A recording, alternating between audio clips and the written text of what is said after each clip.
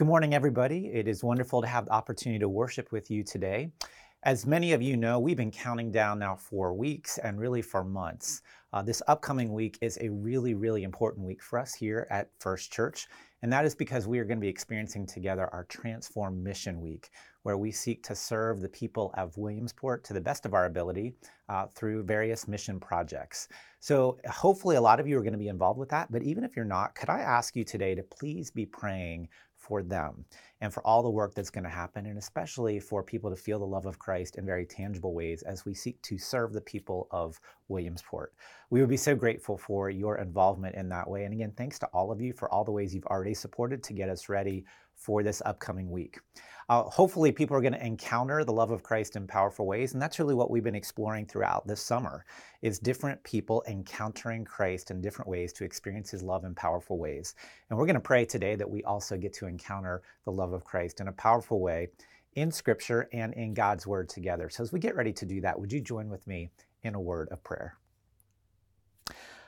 Almighty God, this day may the words of my mouth and the meditations of all of our hearts be pleasing and acceptable in your sight, shaking us to new life in you, O Lord, our rock and our Redeemer. Amen. The very first thing I want to ask us to do today is to dive into God's Word. And we're going to be sharing from John chapter 1, verses 29 through 34. And we hear these words. The next day, John saw Jesus coming toward him and said, "Look, the Lamb of God who takes away the sin of the world. This is the one I meant when I said, a man who comes after me has surpassed me because he was before me. I myself did not know him, but the reason I came baptizing with water was that he might be revealed to Israel." Then John gave this testimony, "I saw the Spirit come down from heaven as a dove and remain on him. And I myself did not know him, but the one who sent me to baptize with water told me, 'The man on whom you see the Spirit come down and remain is the one who will baptize with the Holy Spirit.' I have seen and I testify that this is God's chosen one." As we begin to reflect on those words together today, here's the first question and thing I want to invite you to think about. And I'm going to say to you, do not answer this out loud because it could be a little bit dangerous, especially depending on who you are with right now. So you can just think about it. But here's my question for you. Do you have anybody in your family who's rather strange or perhaps a little or a lot odd? Somebody who's just a little different than the rest of the family, maybe a cousin who's just a little bit off, or maybe a great aunt who, again, is just kind of odd or out there. Maybe an uncle who's just, we'll call him unique. And if you can't think of anybody in your family who fits that particular category, it might be you. Most of us have those kinds of people somewhere in our family. And I want to be clear, there's nothing wrong with that. In fact, I would say our families need those individuals because variety is good. Odd or unique can be very good, even wonderful. But odd is still odd. I bring this up because I've always pictured John the Baptist a little bit this way, a little or a lot odd. And today we hear this encounter between Jesus and John the Baptist, and in this particular encounter, at least on the surface, I don't think we can qualify it as we've just heard it as overly odd. Although it's not every day one sees Jesus walking straight towards them with the Spirit of God coming down upon them. That could qualify as a little bit odd. But part of the reason that I think John the Baptist is odd is because actually what we hear in other places in the gospel about John the Baptist. We know that John and Jesus are related. They're cousins. Mary, the mother of Jesus, and Elizabeth, the mother of John, were relatives according to Luke chapter 1, verse 36. And talk about odd. Some of the physical description that we are given of John the Baptist includes that he wore clothes made of camel's hair, that he wore a leather belt around his waist, and that he ate locusts and wild honey. So let that picture sink in for just a moment. And I think you could agree with me, that's a rather odd-looking picture to start to think about in relation to John. Now, I know this is not totally accurate, but the image this all conjures up for me is that of a particular cartoon that I had seen when I was a kid, and his name was Captain Caveman. And again, for you kids out there, you may not remember Captain Caveman. This was from a long time ago, but this is some of the image that I get in my mind when I think about John and the descriptions in the gospel given of John. And again, not totally accurate, but I wonder, it may not be too far off. Can you just picture John covered in camel's hair and eating locust legs? Can you just picture saying to John, "Excuse me, John, you've got a hind leg of a locust hanging out of your mouth as you're talking." It's odd. And then there's this message that John the Baptist gives. So it's not just his physical appearance that's odd, but there's something about his message. Usually we hear of John the Baptist as we're getting ready for Christmas each year in the season of Advent, because the purpose of John is to deliver a message of preparation for Jesus. He's to be getting people ready for Jesus. But what's the message he's delivering? Among other things, John declares to the Pharisees and the Sadducees, "You brood of vipers, produce fruit in keeping with repentance, or else. Produce good fruit, or else hell awaits you," according to Matthew 3, verses 7 to 10. See, it's odd and strong on the part of John. John was the precursor to Jesus. John came before Jesus to get everybody else ready for Jesus. And the way that John did this is he offers this strange, even odd message of repentance, warning people, you better produce good fruit in your life or else. I'm just curious, does anybody, as we're engaged in this time of worship together, do you happen to know any of the artists Paramore, or Girl in Red, or Owen, or Gail? And if you do know them, do you know what they all have in common? Now, if you knew any of those names of those music groups, you are better than me. What they all have in common, though, is that they are currently part of the opening act for Taylor Swift in her current tour. And their job is to get the crowd ready and warmed up for the main event of Taylor Swift. John the Baptist, in some ways, is like the opening act for Jesus. He is setting the stage for Jesus to come. He's getting the crowds ready for the arrival of Christ, which is really interesting when you stop and think about it. Why would God use this odd individual to get people ready for Jesus with this odd appearance and this odd message? I mean, why are people even going to listen to him? As far as the Gospels are concerned, they demand that we not hear Jesus until we first heard John. The only way to get ready for Jesus in the Gospels is to first go through his odd relative John, which again demands the question, why? When it comes to preaching, the tempting thing for a pastor to do is to preach how Jesus can be useful to others. You know, how Jesus can make their lives better, or give them more energy, or give them more peace. And make no mistake, Jesus can and does do those things. But then this odd John the Baptist comes today preaching, and he blows those sentiments right out of the water. Because what John preaches is an odd message. In the Message version of John chapter 1, verses 23 and 30 and 31, it says this, "I'm thunder in the desert. Make the road straight for God. My task has been to get you ready to recognize Jesus as the God revealer. That is why I came here baptizing with water, giving you a good bath and scrubbing sins from your life so you can get a fresh start with God." In other words, get yourself cleaned up. Messiah is coming. Jeez, why would anybody sit for that kind of a message? And yet, as a former professor of mine used to say, all of the Gospels begin the story of Jesus by first telling the story of John. It's almost like they're saying, you can't hear Jesus unless you first hear John. It's true, and it's odd. The Gospel of Mark even goes so far as to call John the beginning of the gospel of Jesus Christ, which is to say the beginning of the good news. And then Jesus even goes so far as to proclaim, there's never been anyone born of a woman who was greater than John the Baptist, according to Luke chapter 7, which again begs the question, why? What is so great about John?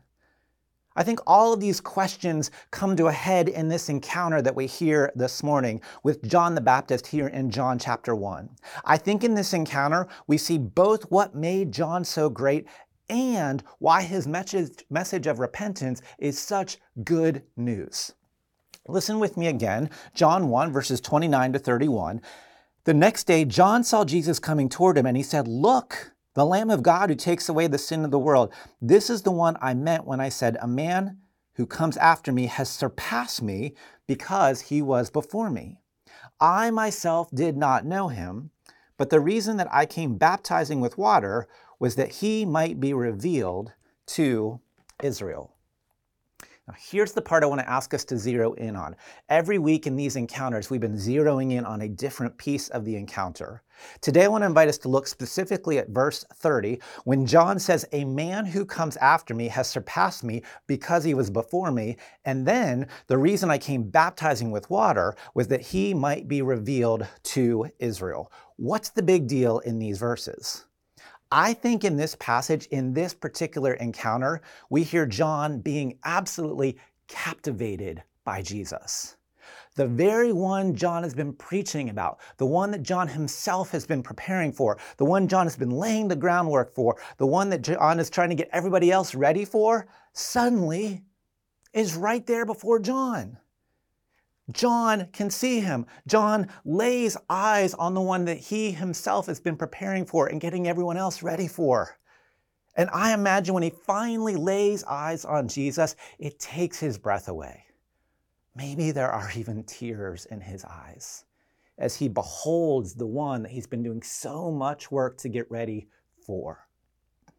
What does John see in Jesus? He sees the reason he came baptizing with water in order that Jesus might be revealed to the world. And it's absolutely beautiful. For John in this encounter, the encounter is all about Jesus, not John. The key to everything for John is that it was never about John. It was always about Jesus. And what we discover is that we encounter Jesus in powerful ways when we make it about Jesus and not ourselves.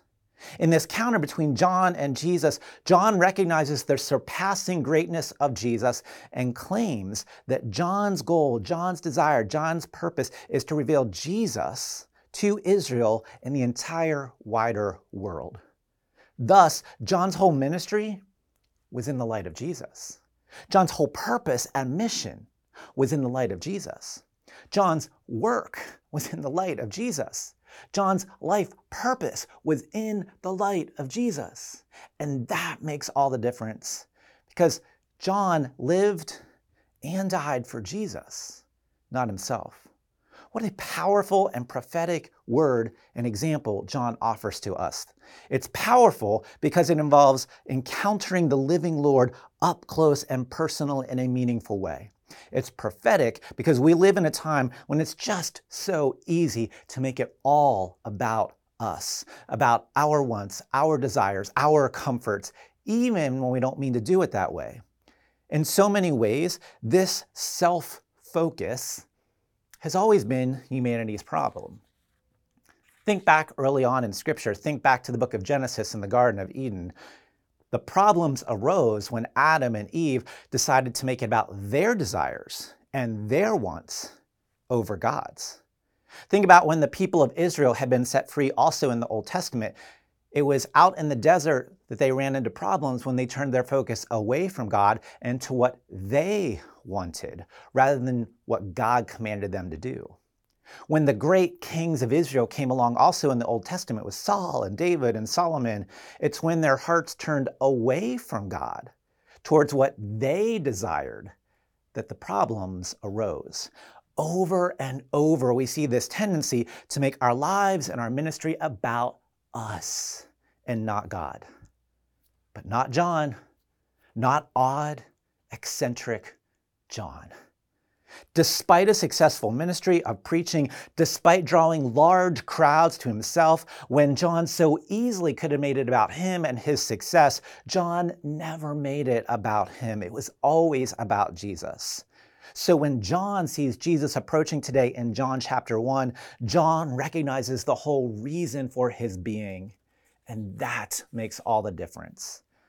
Notice that when John preached, he did not preach light exhortations or platitudes. No, he's hurling preaching grenades. He shouted and he raved. He was no respecter of social class. And whether folks are wearing their Sunday best or dressed in rags, he told them to rip off those coats and give them to the poor. No matter what heavyweight showed up in front of John, he was not intimidated. He told them everybody was just chaff being blown in the wind. How could he do this and not be intimidated by whoever was standing before him? Because for John, it was never about John. It was always about Jesus. And so when John preached, he preached with power. He would preach in such a way that people's hearts would be pricked and they would ask, what now should we do? And they would repent and they would give their lives to Jesus and they would take no more than was due to them and they would give away what they had in a generous manner and they would turn away from wrongdoing towards God. They would strip down and jump in the Jordan and be baptized. Why? Because it was never about following John. It was always about following Jesus, and that's where the power and that's where the significance came from. Why did people keep coming out to the desert to hear John? How could repentance sound like good news? Because the message was never about John. It was always about Jesus. Part of the message from John about Jesus is this message of repentance. And the interesting thing about repentance is that it only sounds bad when it's only focused on us. What we have to give up, what we have to turn away from, what makes us uncomfortable, what we are losing. However, when repentance is pursued through the person of Jesus, it becomes good news. Good news because it's bringing us closer to Jesus, the one who loves us, the one who wants to know us in every way. Closer to love, closer to life, closer to everything good in this world, and removing us from that which destroys us. And so in that way, repentance is always good news. I don't know why, but there's a truth in general, not always, but in general that I've noticed. I think this is pretty accurate. People like to complain about things as they are, but rarely are they willing to take the steps to change those bad things, or at least the things they're complaining about. So we complain about things such as our weight or our health, but most of us aren't willing to make changes to become healthier. We complain about somebody else's leadership, but rarely are we willing to step into leadership to make the change happen ourselves. There are many things about ourselves we want to change, but we often feel too overwhelmed to actually engage in making a change. Today, John is ultimately preaching about change, which is both a message everybody wants to hear and a message no one wants to hear. But what John preached was, through Jesus, you can change. And notice that first part, it's the through Jesus part. That's what repentance means at its heart. Change. Hearts far from God can come near to God in all ways. Hearts focused only on themselves can change to become hearts focused on God. Change. Repentance. It's good news. Herod, the government official at the time in John's life, hated John and had him killed because Herod didn't want to hear about change. Herod preferred to keep things the way they were because he was already in charge. He had the power. And those in power, those who are comfortable, those who like to call the shots, those folks don't often take kindly to change. And we just said change is hard. I mean, we know that. It's easier to complain than to change. It's easier to blame others than to change. It's easier to make excuses than to change because change is hard. We might know that we need a new job, but the unknown of the nuances of the new job scare us, so we don't change. We might know we need to make a hard decision in regards to a loved one or have a hard conversation about something going on in our life, but the unknown of how that loved one will respond keeps us from changing or engaging. We might know we need to move, but not knowing what life will be like in the new place intimidates us, and so we don't change, we don't initiate. Again, we know there's something unhealthy in our lives, but the comfort of what we already know creates an inertia that prevents us from changing. Change is hard. What is something in your life right now that you know needs to change, but for one reason or another, you just haven't done it yet, or you haven't been able to see that change? What might that be? Remember, multitudes came out to hear John preach his message of change through repentance. Why would they do that? Especially when change is hard? Here's what I think. I think that the message of John, the good news in his message of repentance was this: in Jesus, you can change. It can be done. As hard as it may be, there's always something within us that wants to hear John's message of repentance, because deep down, we know something's not right. Something could be better. Something is broken that we don't want to have to keep dealing with. We know deep down in that sin and brokenness exists in our world.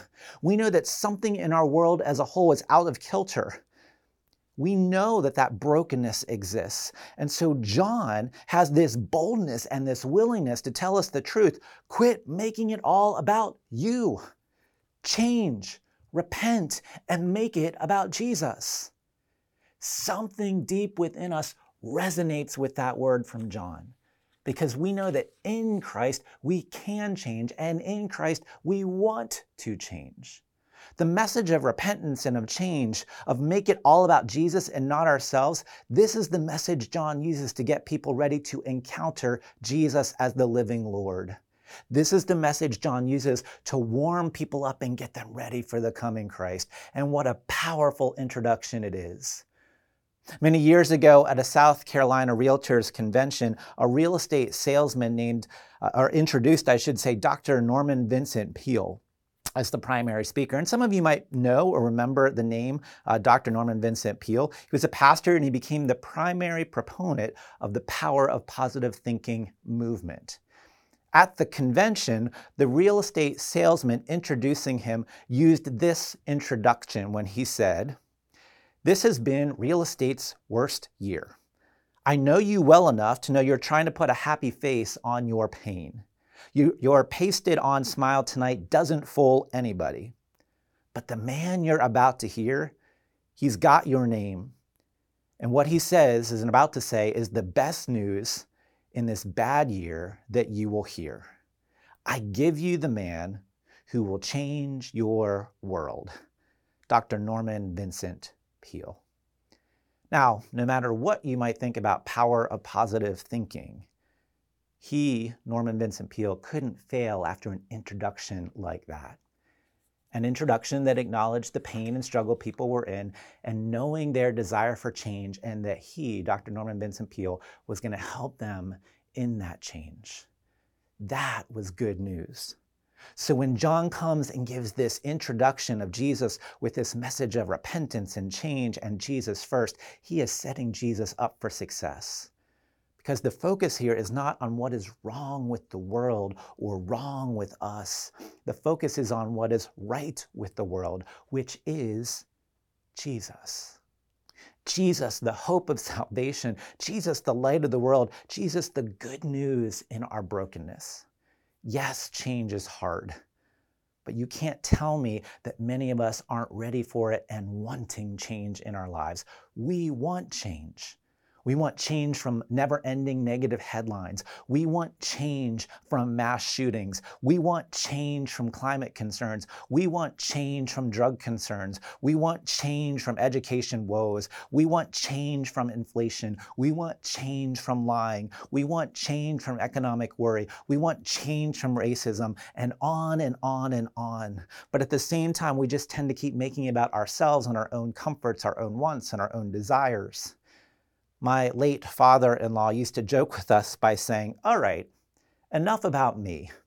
What do you think about me? Except for many of us, that's not a joke. We make it about us a lot, which makes change hard. We make it about us in every way. If we like the service, or if it fits our schedule, or if worship is when it suits us. We listen if we like it. We'll come if we like the music. We'll come if the message is shared in a tone and a manner that I like and matches my ideologies. In short, we make ourselves the anchor around which the world floats, but not odd John. The great Karl Barth, a famous theologian and academic from Switzerland who passed away in the 1960s, said that John the Baptist is the model for all preaching by pointing to Jesus and saying, Jesus becomes greater as I become smaller. Because the most difficult task for preachers, said Barth, is to not get in the way of Jesus. What we see in this encounter with John today is that John's mission and drive and happiness is not based on him. It's based on this Jesus, who John recognizes as surpassing him. And so we hear in John chapter 1, verse 30, a man who comes after me has surpassed me because he was before me. In our lives, when we look at Jesus, who do we see? Do we see the one who surpasses us? The one who is greater than us? Do we see the one in whom we delight? Do we delight more in him as he becomes greater so that we become less? Because church, when we do that, do you know what happens? We start to see the Spirit move in powerful, holy, and real ways. We start to see the Holy Spirit come down upon us as it did upon Jesus. Because the greater Jesus becomes, the less we become, and the more we'll see Christ and the Spirit move among us, and the greater it will be, just like it was for dear old odd John. As John glories in the reality of seeing Jesus up close and personal, and as John recognizes more and more of Jesus and less of himself, do you know what John experienced? He tells us. Verse 32, then John gave this testimony, I saw the Spirit come down from heaven as a dove and remain on him. And I myself did not know him, but the one who sent me to baptize with water told me, the man on whom you see the Spirit come down and remain is the one who will baptize with the Holy Spirit. I have seen and I testify that this is God's chosen one. We too have the chance to see Jesus right before us. We too have a chance to experience and witness the power of the Holy Spirit as it comes down from heaven and falls upon us. We too have the opportunity to be baptized not just with water, but in the power of the Holy Spirit. How can you this week encounter Jesus in a way that it's more about him and less about us? More specifically, what's a step that you can take this week to make it more about Jesus and less about us? Is it a step of repentance? A step of sacrificial giving? Is it owning a mistake that you've been trying to blame somebody else for? Is it praying for humility? Is it simply asking for more of Jesus and less of us? Whatever it is, may we do it, so that we, like John, may encounter more and more and more of Christ and less of ourselves, no matter how odd it may look to the rest of the world. By the power of the Holy Spirit, may it be so. Amen. This day, as we get ready to go forth, I invite us to go in the name of God the Father, God the Son, and God the Holy Spirit, knowing that in Jesus Christ and through Jesus Christ, we can change so that it's more of Christ and less of us that we might share with the world. Go in peace and serve the Lord. Amen.